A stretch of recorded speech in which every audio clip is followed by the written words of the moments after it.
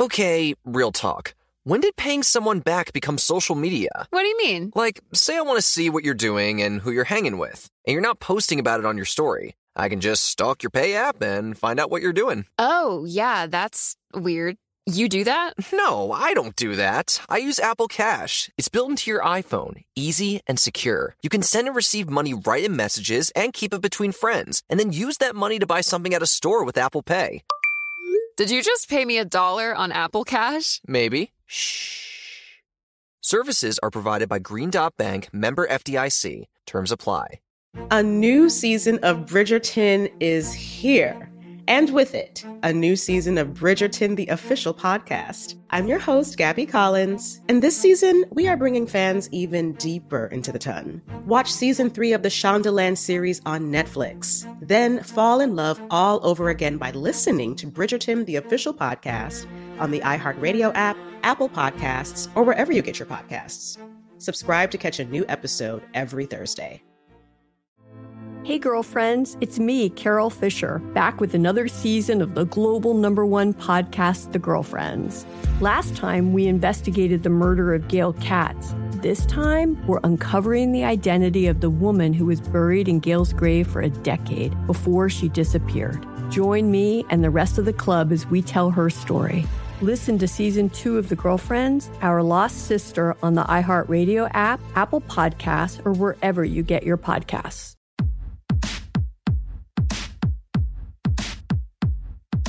Hey, this is Annie. And Samantha. And welcome to Stuff I Never Told You, production of iHeartRadio.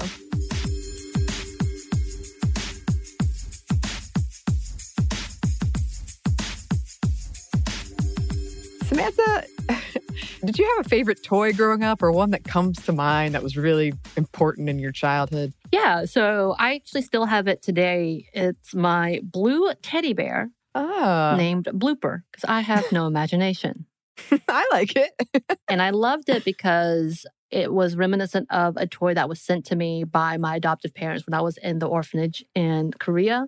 Mm-hmm. And before I traveled to the U.S., someone stole it. And so I wasn't able to bring it back with me. But when I was here, someone gifted me a similar doll that was blue. So the one they sent me was yellow. I did not have a name for that. But then it came here, and so that became the one toy that I actually really, really liked. And I will say, I didn't have a lot of toys, and I was forced myself to like dolls and teddy bears like that. I tried to really get into that because that's what children are supposed to do. But yeah, this is one of the ones that is most sentimental to me. Yeah. I had something kind of similar as a really important stuffed animal because it's when I went away to college and I started traveling a lot and I wasn't home that much. My dad gave me this little bear that said someone in Dahlonega loves you. And it got destroyed by one of our dogs. And it happened to coincide with when my dad and I's relationship really fell apart. And I was like really vindictive about it. And now it just makes me sad. Oh, wow. Yeah. Yeah. But I was really I loved My Little Ponies, which I know I've talked about here before, and I still have them. And I have some guilt about that because it's not like I play with them anymore, but I'm just like, I love them so much. Right. But I love Star Wars, but it was assumed that I was a girl and I didn't want Star Wars toys. And so my brothers got all the Star Wars toys and I slowly stole them from them. Nice. And I'll admit it openly. Especially Return of the Jedi, because it became uncool to like Return of the Jedi once you reached a certain age.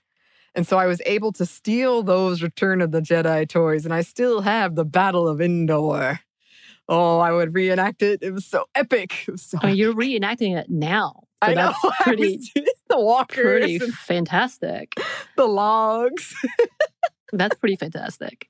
Not that I approve of stealing, but I approve of the fact that, yeah, you know what? If they're not going to give it to you, you might as well take it. Don't do that, though. Playing Don't do with that. it. I think this is normal sibling rivalry. I'm sure. Of course, yeah. They would have sold. And plus, my brother played this really mean prank once where he put this voice recorder in my doll. And it said, like, I was sleeping with it at night. And it said something like, I'm going to murder you in your sleep. So I think it was fair play. There you go, then. Okay, that's a whole new level. Anyway. The reason I'm bringing this up is because we have talked a lot about Star Wars on this show. And we've mentioned this past episode that I did with Bridget several times about the feminism in Star Wars. And one of the things we talk about a lot in this episode is costuming, but also toys, the importance of toys. And when the first movie of the new sequel trilogy came out, The Force Awakens, I mean, Rey was the main character. Mm-hmm. There were several other characters I would say are very close, but she was like the character. And you couldn't get toys made of her. It was ridiculous. And in fact, people would call toy stores and they'd be like, why don't you have this Rey doll? And they'd be like, we have a lot of Kylo Ren. And everyone was like, we don't want Kylo Ren. Get out of here with your Kylo Ren. Get out of here. But that is important. And that is a conversation that's still ongoing of like all of these toys kind of trying to be more inclusive with what they offer and be more equal with what they offer. So ongoing conversation for sure. But for now, please enjoy this classic episode.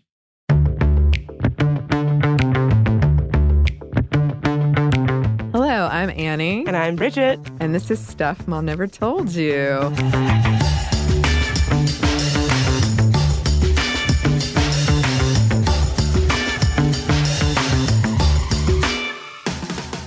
And today is May 4th, otherwise known as Star Wars Day. May the 4th be with you, Bridget. May the 4th be with you as well, Annie. Oh, thank you. As you might have guessed from other past episodes, especially action figures, I'm a bit of a nerd, a dweeb, a dork, a geek. I'm a very big Star Wars fan. You seem to like all things science fiction and fantasy. Yes, this is true. I even I write science fiction, which is, I hear, very rare for like joy writing. I don't know, because I never intend to publish anything. Luke Skywalker was my first fictional crush. Aww. Yes, this 4-year-old Annie looking at the screen, and I gave him a kiss on the cheek. Why were you so drawn to Star Wars so early? It's funny because I actually didn't like Star Wars at first because I didn't buy the Force. As a young kid, I was like, no. But everyone in my family liked it, and I did have a crush on Luke Skywalker, even if I had my problems with the Force. I think it was just kind of a thing where it kept getting watched in my house, and slowly but surely, I got over my issues and fell in love with all the characters. And for a while, I was watching all of the original trilogy at least once a year, and I wore out the tape, the VHS. So like when you watch it, there's like parts are fuzzy because you've watched it so many times, you've rewound it. Yes, and specifically certain parts that I would, like this one section, I would watch over and over What section again. was that? It was the end of A New Hope, the big battle with the Death Star. Oh. Yeah, I liked a good space battle, I guess. So here in the studio, y'all can't see, but in classic Annie style, she came dressed to impress. You do this, only I get to see it, and it's amazing. She's wearing her Star Wars shirt, The Empire Strikes Back, and space leggings. Yeah. They've got like galaxies on them. Yeah, it's cooler than it sounds, everybody. The Empire Strikes Back is my favorite. It is not the most feminist Star Wars movie, because we are talking about feminism in Star Wars today. We are. Yes. When Bridget, she sent me an email, was like, can you come up with an angle on Star Wars and feminism? And like 2 seconds later, I've got a million ideas. Well, this is actually probably a good time to confess something, which is, just from knowing you personally, I know you love Star Wars, but I have never seen Star Wars. I haven't seen any of them. Not a single one. Wars. Actually, that's not true. I was on a plane to LA 2 weeks ago, and the movie they were playing was Star Wars, but I didn't have headphones. So I watched part of it. I was very confused. It seemed like a good movie. Like, I wish I had gotten the headphones. Which one was it? Do you know? It was the one I hate. I almost said something that I feel like people would like try to get me fired if I said it. The one with the girl, the most recent one. Well, most of the recent ones have ladies in them. The one with Rey. She's in more than one. Okay, then I don't know. It's okay. We forgive you, Bridget. Well, this is why I think this episode is good, because in my experience, people either love Star Wars and they have a encyclopedic knowledge of it and what it means, and it means it means something very personal to them, or they have a super casual relationship with it or haven't seen it. So this is a good maybe balance. Representing that balance a little bit. The balance of the Force. Oh my gosh. I get that reference. Yes. And speaking of, I've tasked Bridget with making sure that I don't go too deep into Star Wars nerdery where no one can understand what I'm saying. I'm sure it's going to be fine. I hope so. And I used to be a much bigger, or not bigger, but I was maybe a more obsessed fan. I would read all the books, and I had the comics, and I had the video games, and now I kind of just see the movies and enjoy them. So I'm not the same level of encyclopedic knowledge that I once was, but for a period, woo. Well, I almost feel a little bit jealous of people who are into Star Wars because there's so much lore, there's so many ways to be into it, and so, if you like other kinds of films, let's say that you really like Richard Linklater films or something. Yeah. There's not you can't get action figures and memorabilia and do fan fiction. There's so much to the universe, I guess, and that being fans of other kinds of film does not lend itself easily to to being able to dive into this very vast, rich universe. And that's something I've always really liked about Star Wars, even though I'm not, a big fan myself. That it allows for that kind of expansion of fandom, that you can be a fan and express that through writing, and there's a community for that. Express that through cosplay, there's a community for that. Whatever way that interest manifests for you, there's a community out there doing that, which is quite interesting. And not a lot of things are like that. Yeah, it's cool that you can enter kind of at various points or from various angles, say you like costuming and then you get into Star Wars that way. That it's interesting that there's just all of these sorts of fans co-mingling. Well, that's actually the if I had to say the way that I appreciate Star Wars, it's 100% through Carrie Fisher, because I'm a huge Carrie Fisher fan. But I know her more as a writer and humorist, and so I'm a huge fan of saucy, sassy ladies, and she is a saucy, sassy lady. And so even though my connection with her is not through that particular film series, I definitely think that is my thread for appreciating the genre. She was in Scream 3. She was in Scream 3. I'm so glad you did that. I know. You can't get me on a Carrie Fisher. What was she in? Excellent. Excellent. I was thinking that, back to our horror movie episode, Carrie Fisher, it all comes back to why her. didn't we should have talked about her. Well, we had other things to discuss. Yeah. We have to do a whole episode on her. Yes. And one day we need to do an episode on something that you're a total fan for. Oh, there's so many things. Excellent. But today, we're looking at Star Wars and feminism in Star Wars because there are so many angles to look at it. But I thought we'd do kind of an overview of where we are, because right now we're in prime Star Wars time. There's a new movie coming out every year, and it is changing a lot as the audience kind of expects that and demands that, and as times have changed. So there is a lot to talk about. If we look at when Star Wars first came out, it had what I think is typically has been the classic trio of 2 white men and 1 white lady. So you have Han Solo, Luke Skywalker, Princess Leia, who is, of course, a princess. But I would say she was still a pretty strong character. She was a rebel. She was a fighter. Later, she was a general. And there is that element of damsel in distress, the whole help me, Obi-Wan Kenobi, you're my only hope. The whole slave bikini thing and Return of the Jedi, which was totally to make her more palatable to the male gaze. Yeah. And she, kills Jabba the Hutt with her... With the chain of her, and she kind of became a bit of a resistance icon for a little bit. That is people use that as a kind of feminist expression of rage. Killing your captor with the chains that he locked you up with, which is rad. That's rad as. It is.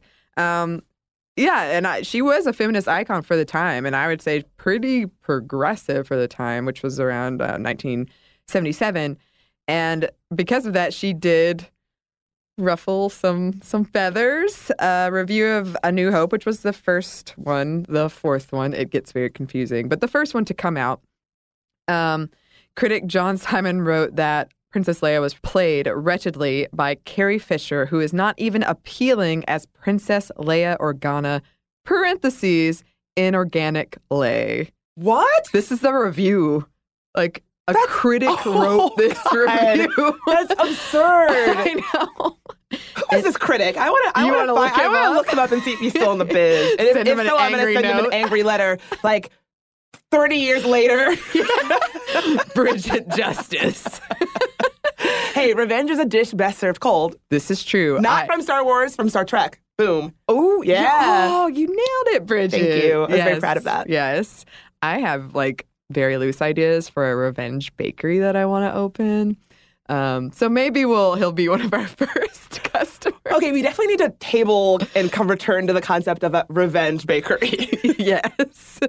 I would love to talk about that more in depth. But speaking of Carrie Fisher and our love for Carrie Fisher, one of my favorite facts about her is that a friend of hers, screenwriter Heather Robinson, had to fight off a predatory Hollywood producer, and Fisher delivered to him by hand a Tiffany box containing a cow tongue inside with the added touch of a threatening note just to really get the message home. And according to Robinson, the note read, "If you ever touch my darling Heather or any other woman again, the next delivery will be something of yours in a much smaller box." Damn. Right? This is why I love her. Like, even if that's, first of all, that works on two levels. One, if that story is true, wow. Two, if that story is not true, just imagine the lore that has to surround you for that to be the rumor about you. And for it to be believable. Yes. Yeah, the fact that we don't know if it's true or not just shows what a badass she was. Yes. People are like, I can see her doing that. I totally can see her doing that. Both the original trilogy and the prequels had a strong female character, but ones that straddled being badass with being that damsel that needs rescuing, empowered, and objectified at the same time. And in a way, it reflects where we were with women as a society and feminism at the time. The prequel's main character, Padme, got the unfortunate ranking of 4 out of 5 worst Hollywood attempts at feminism as judged by Cracked.com. The unfortunate thing with her storyline is she was strong, and then she just kind of became a whole plot point of she had to die, and she just died a broken heart. Like, she existed only to further this story of the male character. See, that just reminds me of so many times in movies that are trying to be progressive, and so they add a female character or a gay character, but that character is not allowed to sort of exist the way the other characters exist. They have to die a tragic death, or they have to, love someone who doesn't love them back and get their heart broken and kill themselves, right? Like, they're not allowed to exist as these characters we want them to be. They have to be sort of tragic or something bad has to happen. That does kind of strike me as a weak attempt at feminism. Yeah, it was unfortunate. And it's one of those things where it's like the Titanic. We all knew she was going to die. That's because it was prequels. Right. Oh, so you already know. Yeah. Okay. It just wasn't handled in the best way, perhaps. Man, I would love to get a look at that writer's room, because I would be willing to bet that kind of stab at making a feminist, plot line for a female character was handled by male writers. Oh, and that that's why it was kind of narrow or fell flat, and why she didn't strike you as an authentic, multidimensional character. Yeah. There's also a really embarrassing scene from the second one, Attack of the Clones, where she's like in a pit and she's fighting and she's tough, but she's wearing this it's almost a crop top, but just got a back to it. But then the beast that she's fighting slashes the back of it, so it becomes a full-on crop top, and it's like, isn't that what you would wear if you were in hand-to-hand combat? You're like, I need my crop top. That's what I wear for combat. My tactical crop top. You're right. Who among us doesn't have a tactical crop top, Bridget? I mean, I'm basically wearing one right now. You're ready for battle any minute. I got a street fight planned later. That's why I'm wearing this. Okay. Yeah, we were going to meet in the parking lot and fight some other podcast crew. Yeah, we have beef with another podcast. We'll drop some hints to who it is. Yeah. But we're meeting them in the parking lot later.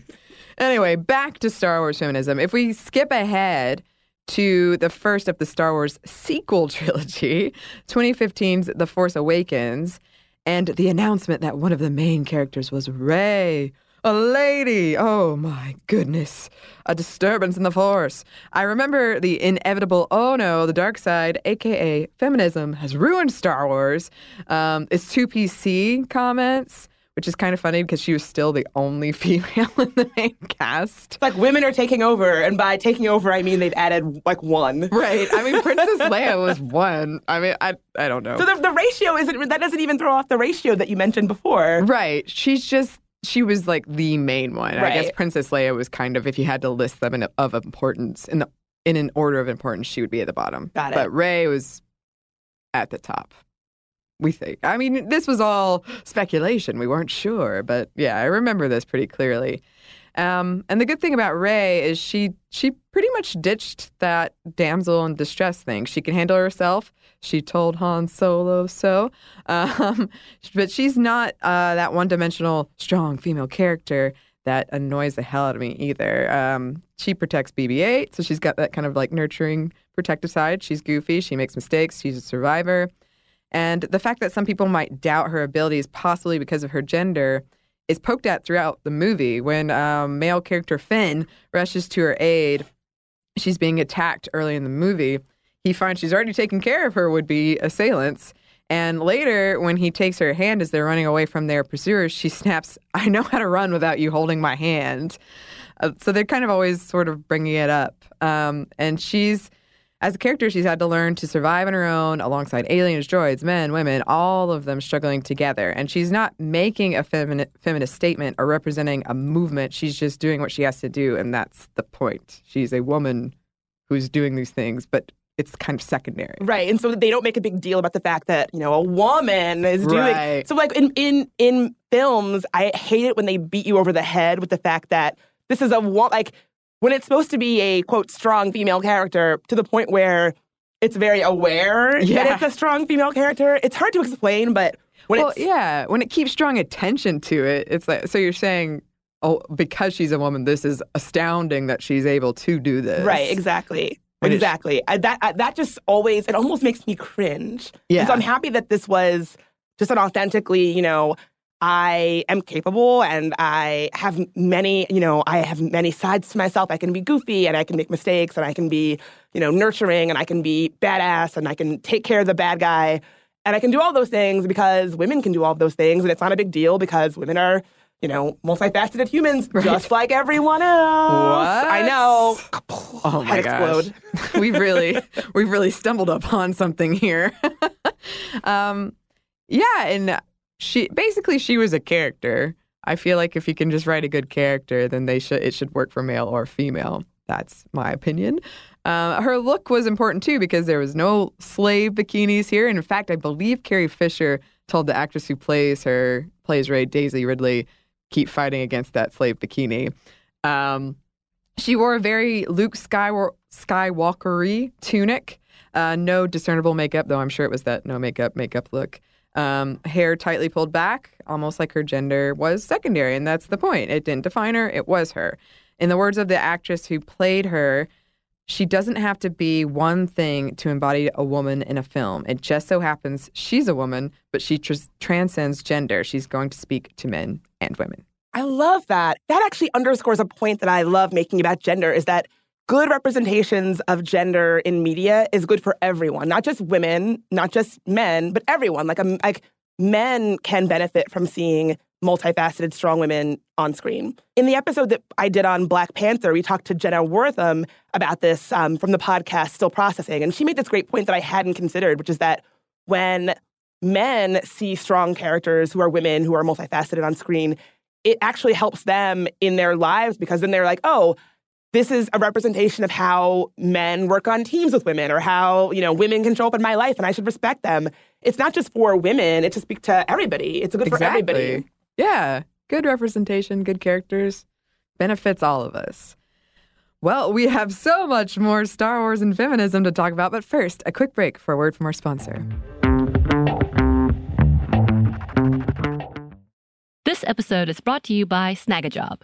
Snagajob is where America goes to hire, with the deepest talent pool in hourly hiring. With access to over 6 million active hourly workers, Snagajob is the all-in-one solution for hiring high-quality employees who can cover all your needs, On demand, temp to hire, part-time, or full-time. You name the position: warehouse worker, retail associate, grocery store clerk, fitness trainer, baker, stylist, bellhop, podcast producer.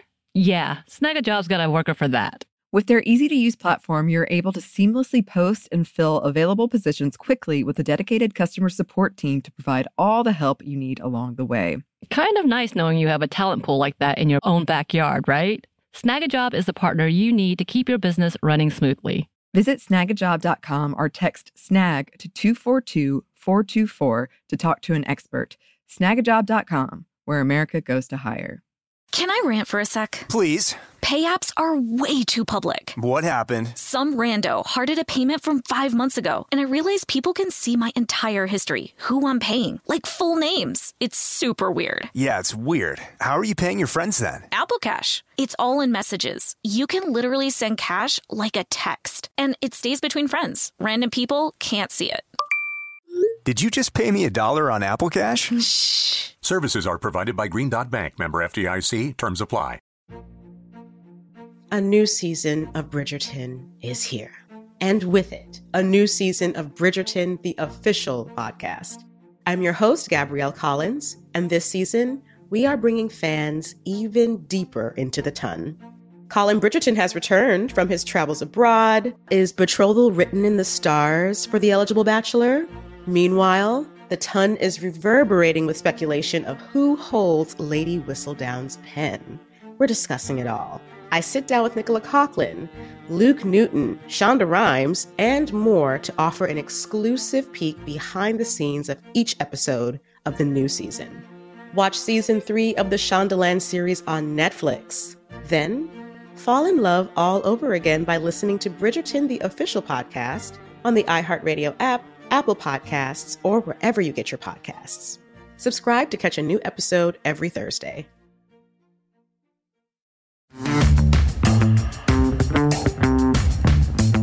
And we're back. Thank you, sponsor.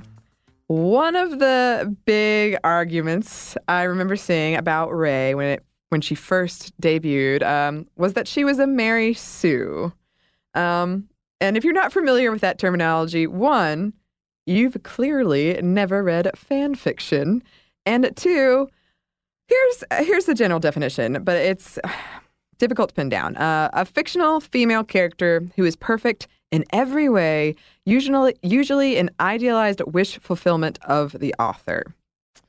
Can you give us some examples of other Mary Sues? My mind immediately went to, I've written some fan fiction in my day. Yes, it's from this book, this unpublished manuscript by myself.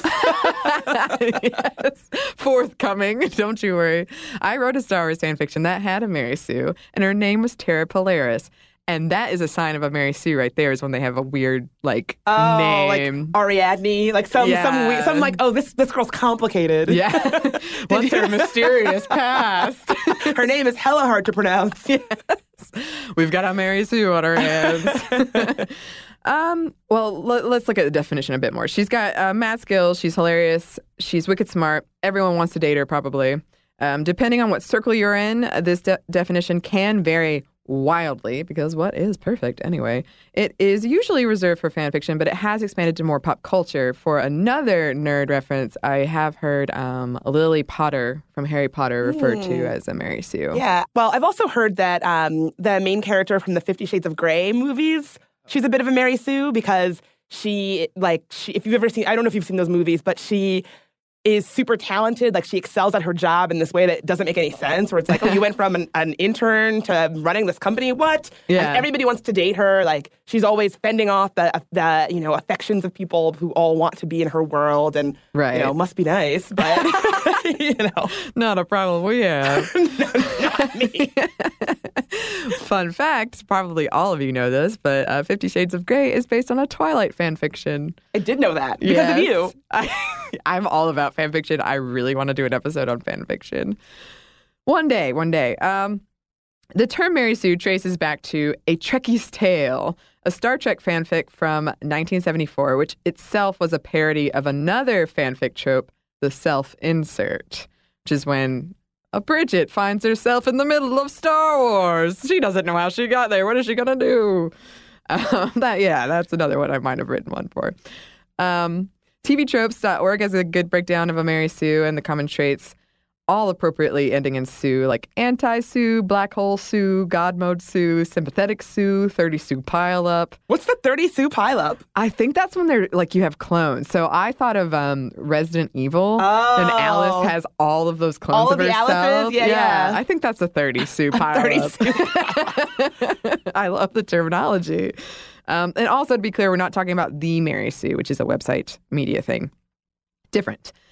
In the context of Rey's supposed Mary Sue-ness, the fans point to her skills like piloting, how quick she was picking up the Force, and a lightsaber as evidence. And this criticism has come up enough that Daisy Ridley, the actress again, was asked about it in an interview, and she called it sexist. She said there's no such thing as a Ryan Craig, which there is a Gary Stu or a Marty Sue, depending. But this is derived from Mary Sue, and probably most people don't know that term. You know Mary Sue, but you probably don't know. And I feel like, Mary Sue, even if you're someone who is a casual consumer of this kind of media, even if you hadn't heard that term, if I described it, you'd be like, oh, exactly. I've seen that a million times. Gary Sue, I feel like, is much less ubiquitous. Right. And that's kind of the point she was making. It doesn't come up in interviews with male actors. Are you a Gary Stu? They're not criticized in the same gendered way. Their characters are underdeveloped or poorly written. They're not Gary Stews. And another thing is, Luke from the originals did pretty much the same thing. I've read nitpicky accounts of, but he had more time. He trained with Yoda. But that's not really the point. We didn't even ask these questions about him. We didn't even ask before he went away to train in my favorite one, The Empire Strikes Back. He picked up those things pretty quick in A New Hope. And we didn't ask those questions about Han either. And she's not a perfect character, and by no means should all characters be like Rey, but we need all types of good female characters as diverse as we all are, and some of us are good at a lot of stuff. And I read a good point, I believe it was from the Mary Sue, about how, like, we don't want all male characters to be like Captain America. You know, like, Rey is one type of character, and because they're so rare, I guess we're overanalyzing everything about it, but she doesn't have to be this perfect written character, you know? Well, that's a great argument for why we need more female representation, because if there's not that many, the ones who we have, they're going to be picked apart, and so it's going to be, you know, are they this, are they that? And if we had more, characters could just sort of exist, and you wouldn't have to sort of be asked in every interview, you know, what about this, you know, tell me about your character, what do you think about gender, all of that. Like you said earlier, it would just be something that exists and not something that has to be sort of picked apart. Even though I recognize the irony that we're doing a podcast. Yes. Basically doing that. Me too. But whatever. I think we're picking apart more of, like, the reaction. Yeah. I mean, I'll pick apart any media that I love. I'm that type of person. But a good exercise I found is to imagine her as a white male character and to see if you'd have the same issues cropping up with him, this white male character, being too good at something or too many things. That's a good exercise. Yeah. Is that the Annie? Did you come up with that? I feel like probably a lot of people have had this thought, but I did have the thought in my brain. Yeah. It's like a Star Wars Bechdel test. You know, it's like you feel weird, ask yourself this, see what it tells you. The Annie test. The Annie test. We should coin that. Yes. Can we make any money off of it? We're all about making the money. And as reported by the Mary Sue about this whole Mary Sue thing, a group called Down with Disney's Treatment of Franchises and Its Fanboys raised an army of bots to tank The Last Jedi's, which is the sequel to The Force Awakens, Rotten Tomatoes score. Why? According to them, quote, introducing more female characters into the franchise's universe, making one of the male characters, quote, a victim of anti-mansplaining movement. And also, the two main male characters might, quote, turn gay. Oh, my God. Yeah. Oh, my God. Okay. This is something that, I mean, the amount of vitriol I have for people that do this kind of thing is vast. And you see it so often. They did the same thing with Black Panther, where people wanted to, or not people, I guess white men who were annoyed, like how dare this one movie have Black characters? Like, oh God, I know, the worst. But I mean, this is a level of protectiveness that I think you see in a lot of sort of fan cultures where, it's cool to have something that you like and be protective of it, but it can really easily spin out into something that's super toxic. And it's super toxic to have a coordinated campaign to tank the reviews and the scores of this film. Like if you find yourself doing that, take a step back and look at yourself. I mean, come on. Yeah. It's not yours. That's what's always gotten to me. Like, it's not yours. It's not yours. It's everybody's. It's everybody's. And the more people, I would hope and think, the more people that enjoy it, that enjoy something you like, even if it is in a different way that maybe it's not the same as yours, but they still like it. And can't we all share in this enjoyment of the thing? And instead of trying to exclude people, or I could do a whole spiel about fan entitlement. And especially since I am a nerd and a woman, I get asked so many times to prove, like, are you really? I see you're wearing a Star Wars shirt. You like Star Wars? Yeah. So tell me, where was... What planet is Yoda from and how old is he? Like, what? What was the name of the production assistant and what high school did he go to in The Empire Strikes Back? Oh, you don't know? I thought you were a fan. You're not a real fan. I get that too. Like, being a music fan, that's like if you're wearing like a shirt of any band, dudes love to test you. But what's funny is that I guarantee that 9 out of 10 dudes out there, and I welcome the challenge. So if you see me in a bar, feel free to challenge me. I know more about music than them, and I love luring them in like, oh yeah, like ask me some questions so that I can dance circles around you with my knowledge. And I bet you do the same thing. You're like, oh yeah, please challenge me, sir, so I can show you how much more I know about this than you and embarrass you and make you rue the day you ever came up and talked to me. Yeah, I feel like you're a hustler, like instead of a pool hustler, like a trivia hustler. I love when you win those battles and then they kind of are like, well, I mean, I guess you know some things, but I probably know more. And they just kind of walk away. I'm know. Okay, cool. That was a fun interaction that we both needed. I'm glad you brought it up. And we'll come back to The Last Jedi in a second, and we'll come back to even more fun, angry response to it. But there's another movie we need to touch on, and chronologically, Star Wars can get very confusing. And I think, Bridget, you and I should have a Star Wars night. You're gonna have to let me nerd out for 20 minutes, and then I'll leave you alone. So 2015, you get The Force Awakens. 2016, you get Rogue One, which is actually a prequel to A New Hope. Anyway, Felicity Jones plays the main character, Jyn Erso, who is tough. She's a fighter. She's a leader. And what's interesting about her is that if you look at the Star Wars films preceding hers, there's always kind of a pair thing happening. But this is not really the case in Rogue One. There are pairs, but she's the main character. The story revolves around her. And there is kind of a romance, but I would argue it's not even really a romance. It's just not the main point. And it's pretty much her story and not even partner pairs like Han and Luke or Leia and Han, or it was her. And that was the first time that's happened in the Star Wars universe. And she wears practical combat stuff, and she's very successful in combat. You keep mentioning the costuming, and I know it's a small thing, but it isn't really a small thing when you think about it. If you grow up watching movies where women fight and they're always in bikinis or outfits that make no sense, even that small of a detail, like the costuming, does signal we understand that we have been treating female characters in this weird, gross way with this weird, gross gaze, and we're stepping away from that. Even a small detail like that does seem to show some sort of progress.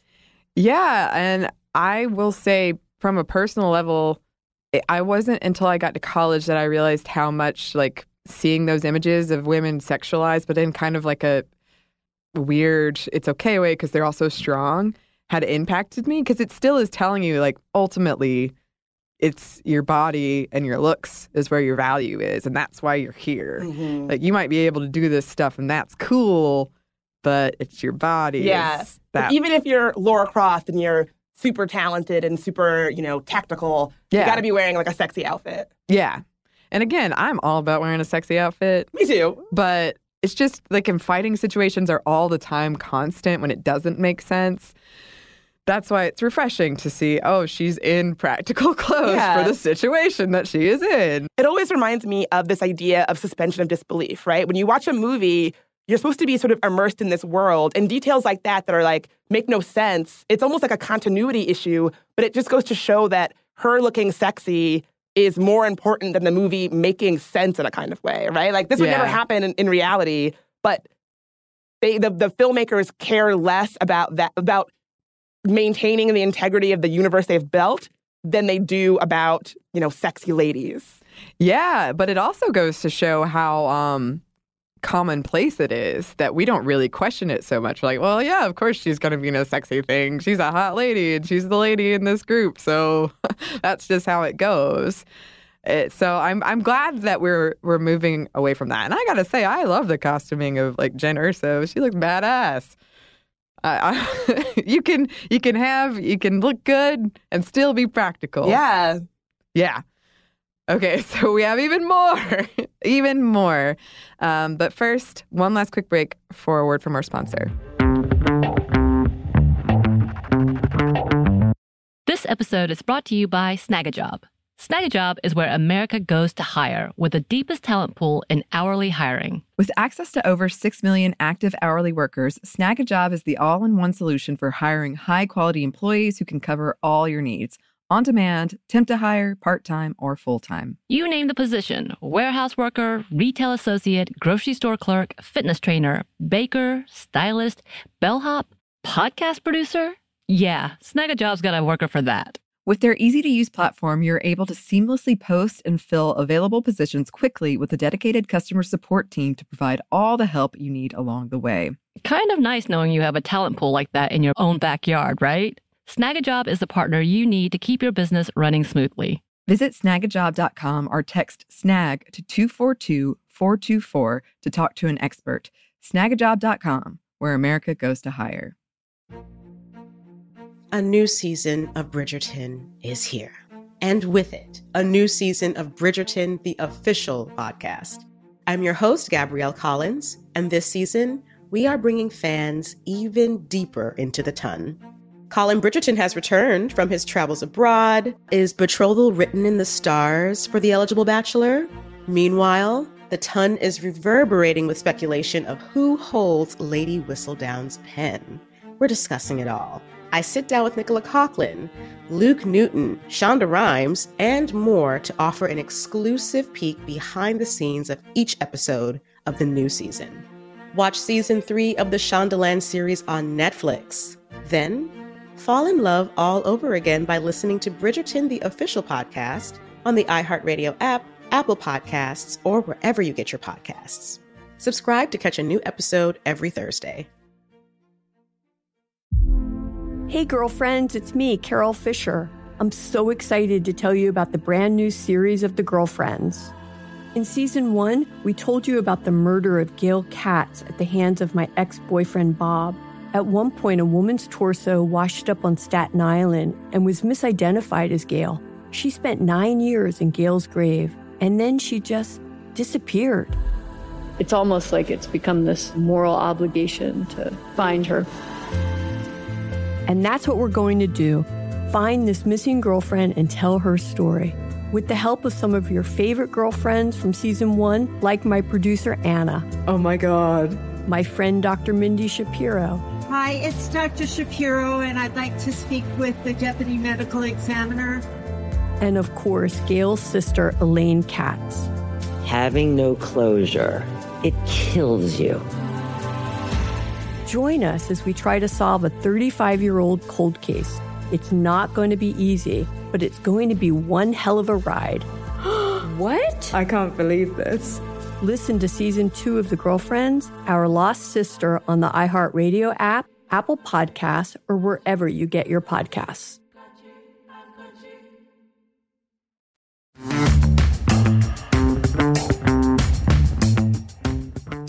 And we're back. Thank you, sponsor. Okay. Now we arrive at 2017's The Last Jedi.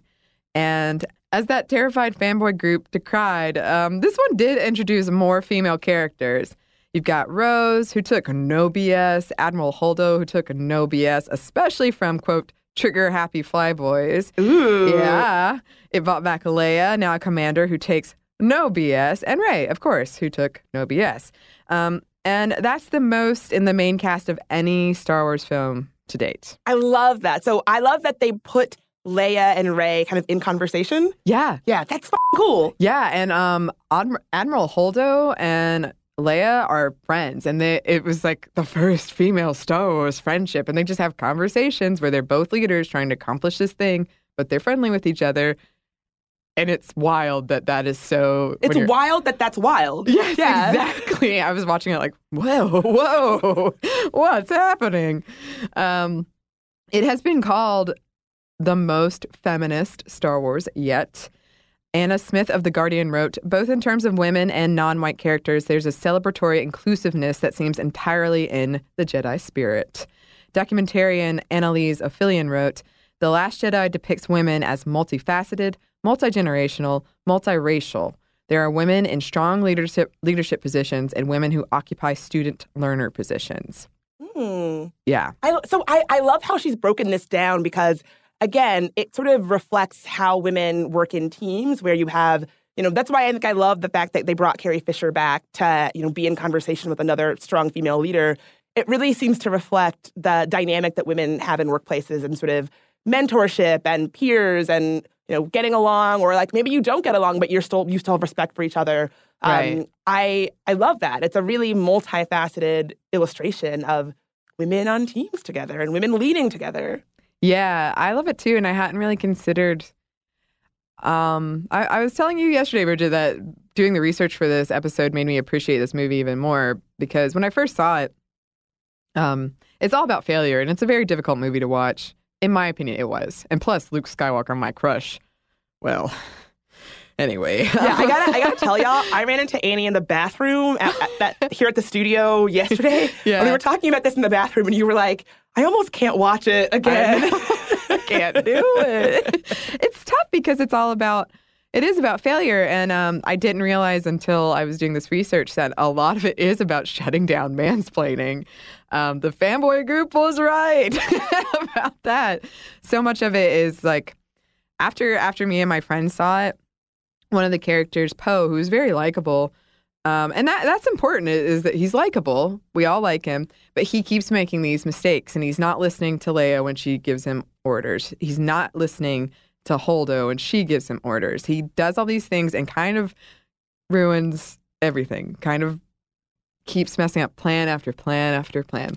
Sounds familiar. I feel like I know some of these types. It does. But see, it's great because we like him. It's better to see it because if it's a villain, you can just dismiss it. Yeah, exactly. So because he's likable and you're like, he seems like a nice enough guy. Yeah. When there's somebody in your life who is being toxic and sexist and racist or whatever, sometimes it is, or I would say probably more often than not, it's someone who you maybe like, or you feel like, oh, he's not a bad person, not a bad guy. So it's good to have the character who keeps, fuck up, for lack of a better word, and not listening to women, be sort of someone who seems nice enough, not like this scary, awful villain, because that otherizes those sentiments. Like those are sentiments that we associate with someone who's a bad guy. I'm not a bad guy, therefore I'm fine, Yeah, and he has a character arc, and he kind of sees, I have made all of these mistakes, and now I really need to shut up and listen. But after I left, mind's abuzz with what we've just seen, and my friend turned to me, and I dropped a bucket of popcorn, and she turned to me and she said, "You really Po'd it up," which is the name of the character. And I didn't realize until we're doing this, oh my gosh, mansplaining. Oh, Po'ing it up. As you can imagine, there was so much fanboy backlash. Tweets like, "The movie was garbage. They are making movies now for feminists in mainland China. The rest of us don't matter, I guess, 4 exclamation points. or too much comedy and social justice warrior references, especially by Vice Admiral Purplehair on the Resistance, in quotes. In all caps and quotes. Yeah. First of all, if you're trying to emphasize a word in a tweet, you don't need both. You can do quotes or you can do all caps. You do not need both. That's egregious. Yeah, now I'm like questioning what if this is a joke tweet. I don't know. I mean, look at it. I mean, that's really... It's too much. It's too much. It was clearly aimed at real Donald Trump and his supporters. Thanks for ruining the Star Wars franchise, Disney. And has anyone noticed that the new Star Wars series is all feminist propaganda? Oh my God. First of all, I love this idea that feminists are this underground sleeper cell network that's very powerful and that we're churning out propaganda to make more feminists, and like we have secret meetings underground with Disney. I mean, I love this reality where we have all this power and that we have a bug in the ear of big time executives at Disney. Yeah. I wish that was the case, or maybe it is the case. Let's not say too much. Yeah. I don't want to. Don't give too much away, Bridget. Yeah. And this is something I did want to note is, and most likely unnecessarily, but in all cases, you cannot like the movie. There are problems with all of them, legitimate critiques. I had problems with most of them, and especially some of the new ones. But we're looking here specifically at people who found the problem with it because it was feminist or because they were looking at the female characters in this way that we do not look at male characters, or judging them through that way. Totally cool to not like a movie for like legitimate non-sexist reasons. Yeah.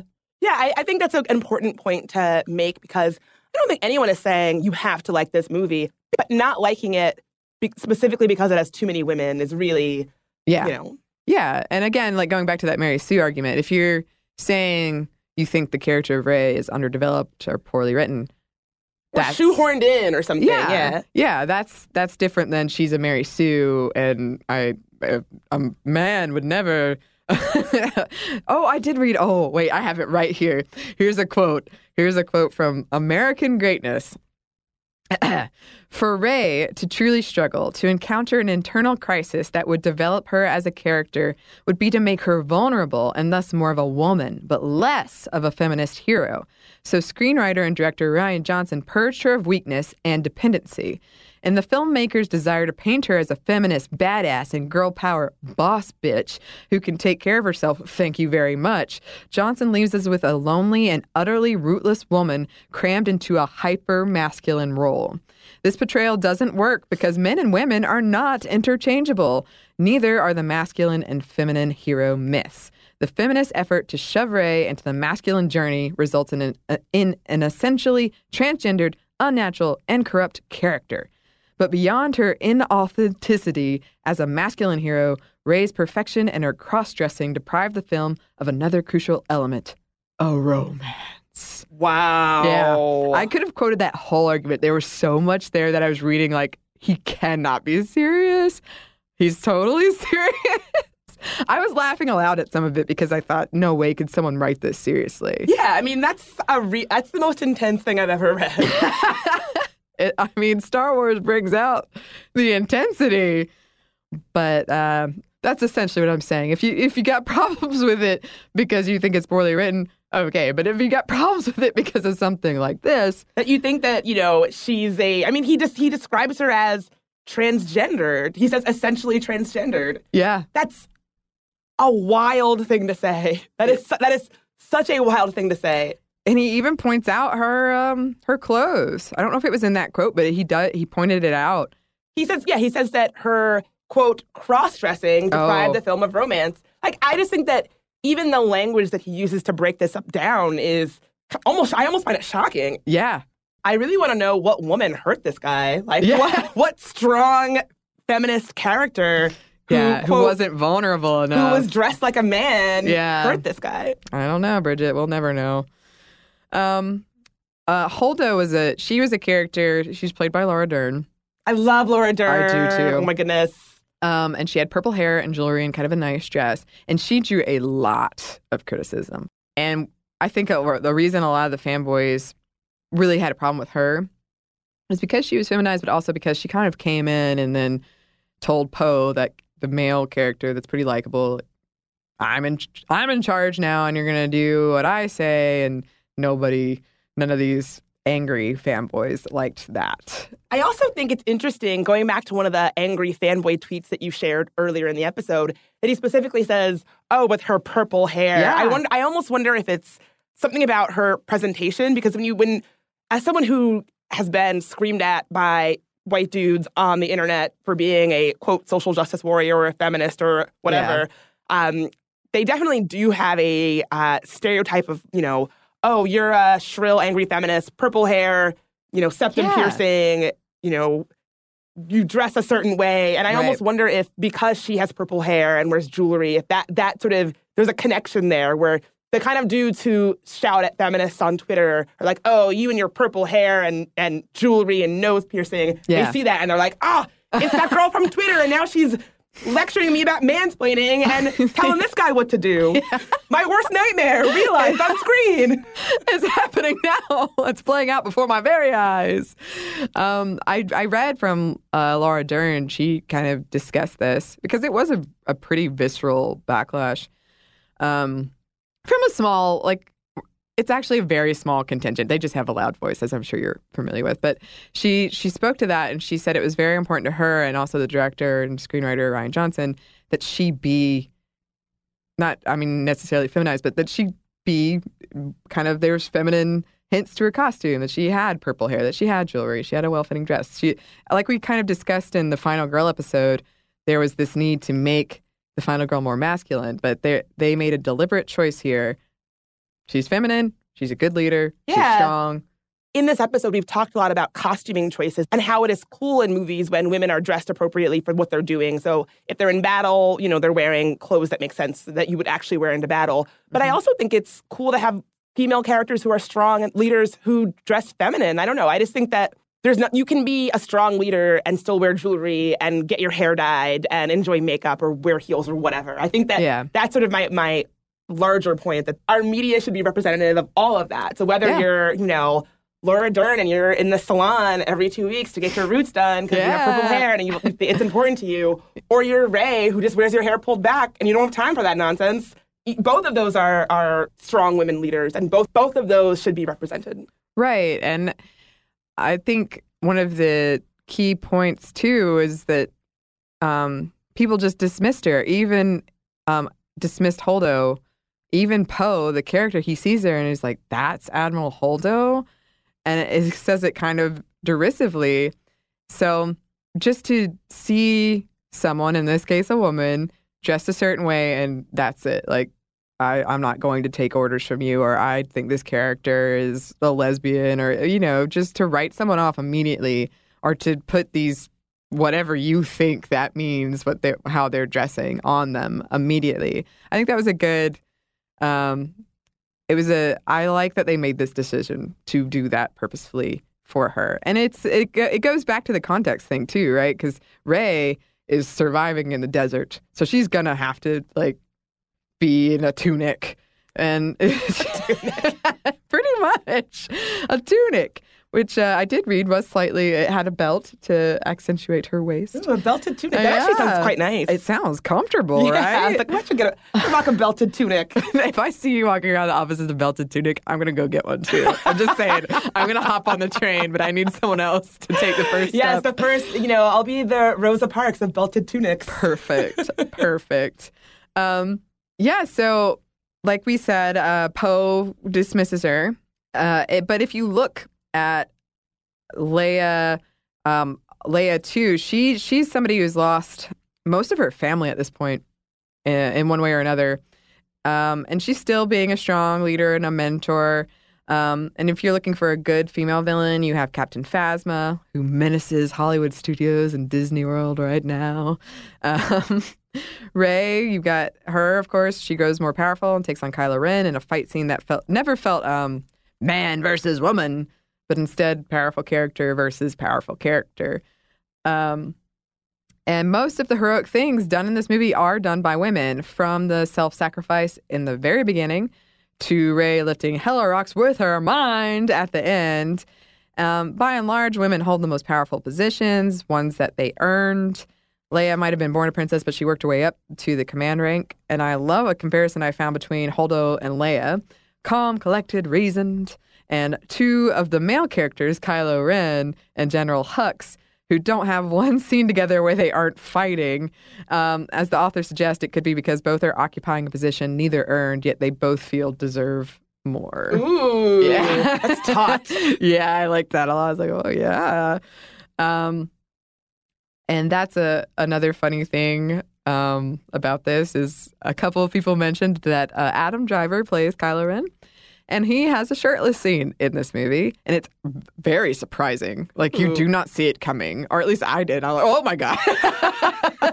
And he's ripped, but there's no, it was like kind of like a, usually women are getting that. Yeah, was he chained to, was he in a bikini and like chained to someone? No, but it was a girl can dream. No, I'm just kidding. I mean, there's still one more left, Bridget. And when Rey turns down Kylo Ren's offer to rule the galaxy together, he becomes very angry and violent. And I bet that sounds familiar to a lot of us who have turned down a dude. Oh, a dude who seems fine, later revealing himself to be toxic and violent? Yeah. You don't say. Never heard of that before.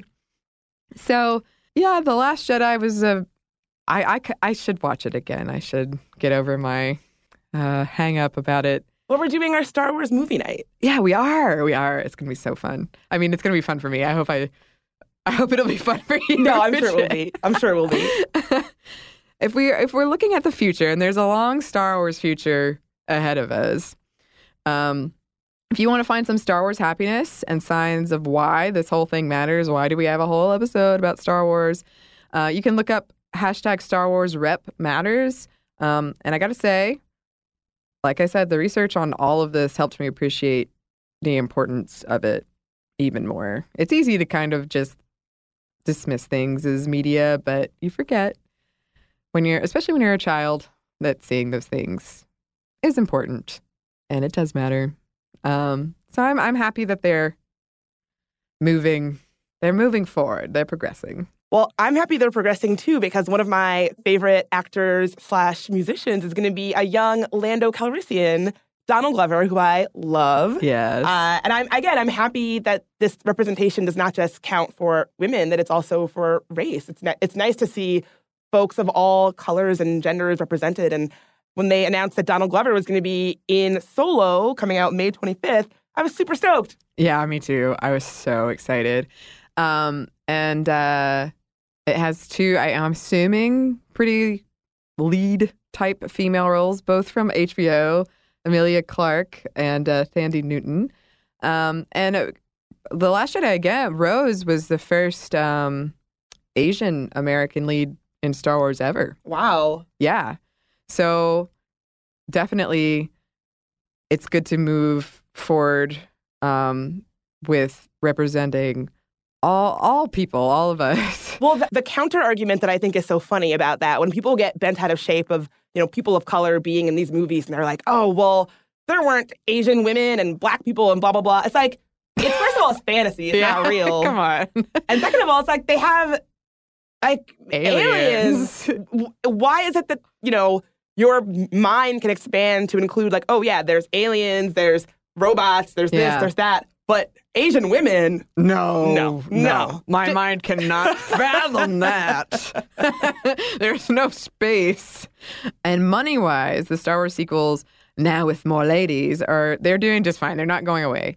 If we look at data from Box Office Mojo from 2006 to 2015, and if we look at the money made by movies with a female lead versus a male lead, and nothing else, like cutting out ensembles or robot, alien, not human leads. The data shows that domestically in the U.S., female-led movies made on average $121.6 million as compared to $80.6 million a year made by movies with male leads. So that's a pretty sizable profit margin chunk right there. Yeah. So these films are making money. Yeah. And I forgot to mention this fact at the top, but I do want to bring it up, is In the original trilogy, there were 4 female roles in all 3 of them. And Princess Leia's one. The other 3 each had less than a minute of screen time. Logistically, it seems difficult to believe, but damn. Yeah. So now we have 4 women in lead roles in The Last Jedi. So I'm very... that just goes to show how far we've come. Yeah. And that is something. It is. So things are improving slowly but surely. And here's hoping on this Star Wars Day that it continues. A good next step that I saw from a lot of people would be a female director or one of color, or both. And Ava DuVernay? Yes! Oh, I got so excited. Yes, that would be a Star Wars first. So I think that would be great. Getting more women or people of color or all of the above in the writing process too. Just, yeah. It should be an inclusive universe because, yeah, it's got the aliens and it's this whole wide galaxy. I mean, it's a galaxy far, far away. It is, but yet I think we can attain it here. That's beautiful, Annie. Thank you. I gotta see these movies. You do. We're gonna do like the craziest movie night. It's gonna be excellent. I literally can't wait. Awesome. Well, thank you for indulging me, Bridget, and listeners.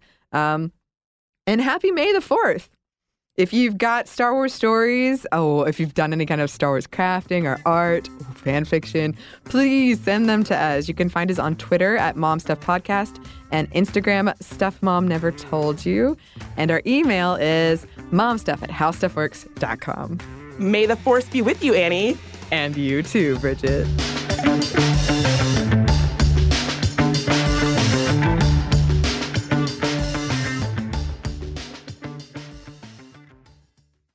A new season of Bridgerton is here. And with it, a new season of Bridgerton, the official podcast. I'm your host, Gabby Collins. And this season, we are bringing fans even deeper into the ton. Watch season 3 of the Shondaland series on Netflix. Then fall in love all over again by listening to Bridgerton, the official podcast on the iHeartRadio app, Apple Podcasts, or wherever you get your podcasts. Subscribe to catch a new episode every Thursday. Hey girlfriends, it's me, Carol Fisher, back with another season of the global #1 podcast, The Girlfriends.